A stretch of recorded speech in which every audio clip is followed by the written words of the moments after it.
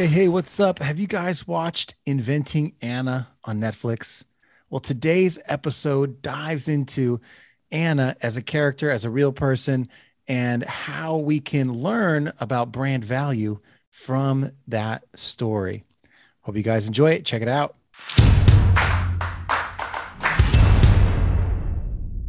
Hey, what's up? Welcome to Brands on Brands. I'm Brandon Birkmeyer, your personal branding coach. And today we are doing a personal branding profile on a character slash real person from the show on Netflix called Inventing Anna. If you guys haven't seen this show, Inventing Anna is an American drama streaming television miniseries created and produced by Shonda Rhimes, inspired by the true story of Anna Sorokin and an article in the New York titled How Anna Delvey Tricked New York's Party People. That was by Jessica Pressler. This series was released on Netflix in February of 2022, and Julia Garner starred as Anna Sorokin, the title character, and received mixed reviews from critics, but I loved it. I thought it was a great show, great series on Netflix. And let's talk about the premise for a sec, just so you guys get a sense of it, right? Under the assumed name Anna Delvey, Russian-born Anna Sorokin is able to con members of New York City's upper crust into believing she is a German heiress with access to a substantial fortune. She leverages this image into receiving hundreds of thousands of dollars in cash, goods, and services while working toward her goal of opening an exclusive art themed club, right? That's the premise. And I mean, how it plays out is basically someone who represents himself as a German heiress. Obviously, you can picture what they look like, right? Picture what they're wearing, picture how they talk, picture what they talk about, picture the people they run with, the places they spend their time, all in the New York City area, right? What would that have to look like to be convincing to people that you are a German heiress that has access to, a fortune? So that's how this plays out. And that's the things I want to tap into today. Now, first off, there's some brilliance to this, right? That to make this work, you have to have some initial knowledge of what those things are in the luxury elite world that people are going to believe, right? So there's a little bit of study here. This isn't just someone showing up and saying something. They actually had to do some work. So what they portray in the show is, Anna has a great fashion sense. She's always wearing the best designer clothes. She knows about it. She recognizes good fashion from bad fashion. She could spot counterfeits. And she also has a tremendous knowledge of art. And she's always out there researching and displaying her knowledge of art, even if she's Googling it on her phone real quick, right? She's paying attention and she knows the nuances enough that to people that don't, she comes off as someone who really understands it and as someone who only would get that because she's in this luxury world. So there's a couple of these value signals, right? She has a certain amount of knowledge, which makes people think that she belongs in this more luxurious space. And she's obviously, from a packaging perspective, she's presented herself pretty well. She's wearing the right clothes, she's carrying the right purses, she's wearing different clothes every day, whatever the thing is, right? That would demonstrate that she is fashion forward. And the trick to all this, she actually does have money to spend, right? It's not her money. It's money stolen, borrowed from whatever, from a previous con or from her boyfriend that she's dating, who she's convinced that she's rich, but can't access her money because it's in some trust.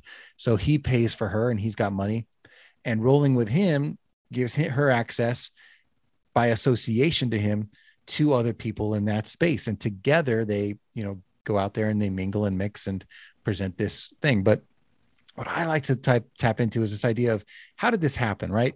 How did someone who basically had nothing take her experiences and convince all these people about who she was? Well, the answer to all that are these value signals, right? Things that are classic in the personal branding and branding space. Things like exclusivity. She taps into that. She gets into places where people can't get into based on relationships. Association. She's running with the elite And if you're in that pack, the people you meet after that associate you with that from then on. And the more people you meet, the more it snowballs, right? She has association. She has the packaging. She's presented herself well. She's wearing all the right things. She has what I call craftsmanship, right? She's done the work to understand the culture. She has the experience and the history and the knowledge to present herself in a certain way. She has the behavior, which, she has the tone. She talks, walks, and quacks like a duck, right? She acts like the other people in that society. She's come up with a way to present herself. She has a story, right? When people ask her where she came from and her background, it all adds up, right? And then she has what I would call critical acclaim. In other words, she has other people vouching for her along the way. She meets some influencers along the way, ingratiates herself to them, even pays for things for them, so that they have no choice but to believe that she is the real deal. And what happens? Well, eventually the money runs out, right? The fake money runs out. The stolen money runs out. The fake credit card bills, catch up, or the real credit card bills catch up. And you can't forever just live on credit and expect not to be able to pay your bills. And over time, it caught up to her, right? And that is, that's just being a con artist. But I think before that, had she had the money, she would have been, where she needed to be. So, I mean, she got as far as securing loans for people to set up this beautiful art space, these, multi-million-dollar loans for this huge space. And she could have got there, except she didn't have the collateral and credit to back it up. Right. But aside from that, she had the influence. She found the right people, the architects, the cooks, the chefs, the property management companies, the bankers, to get this project moving. The only thing missing was the actual, money to back it up in case things failed. But people that might have actually had the money to back it up may not have had the influence and relationships to get as far as she did. So a lot to be learned, I think, just from how she set that up. And now I'm not obviously trying to say that what she did was correct. Obviously, want to make sure you aren't defrauding people and stealing money and deceiving financial institutions and everything like that, because that'll get you things like jail time. Obviously, what had happened was in 2017, she was arrested for defrauding or intentionally deceiving major financial institutions, banks, hotels, and acquaintances for a total of $275,000.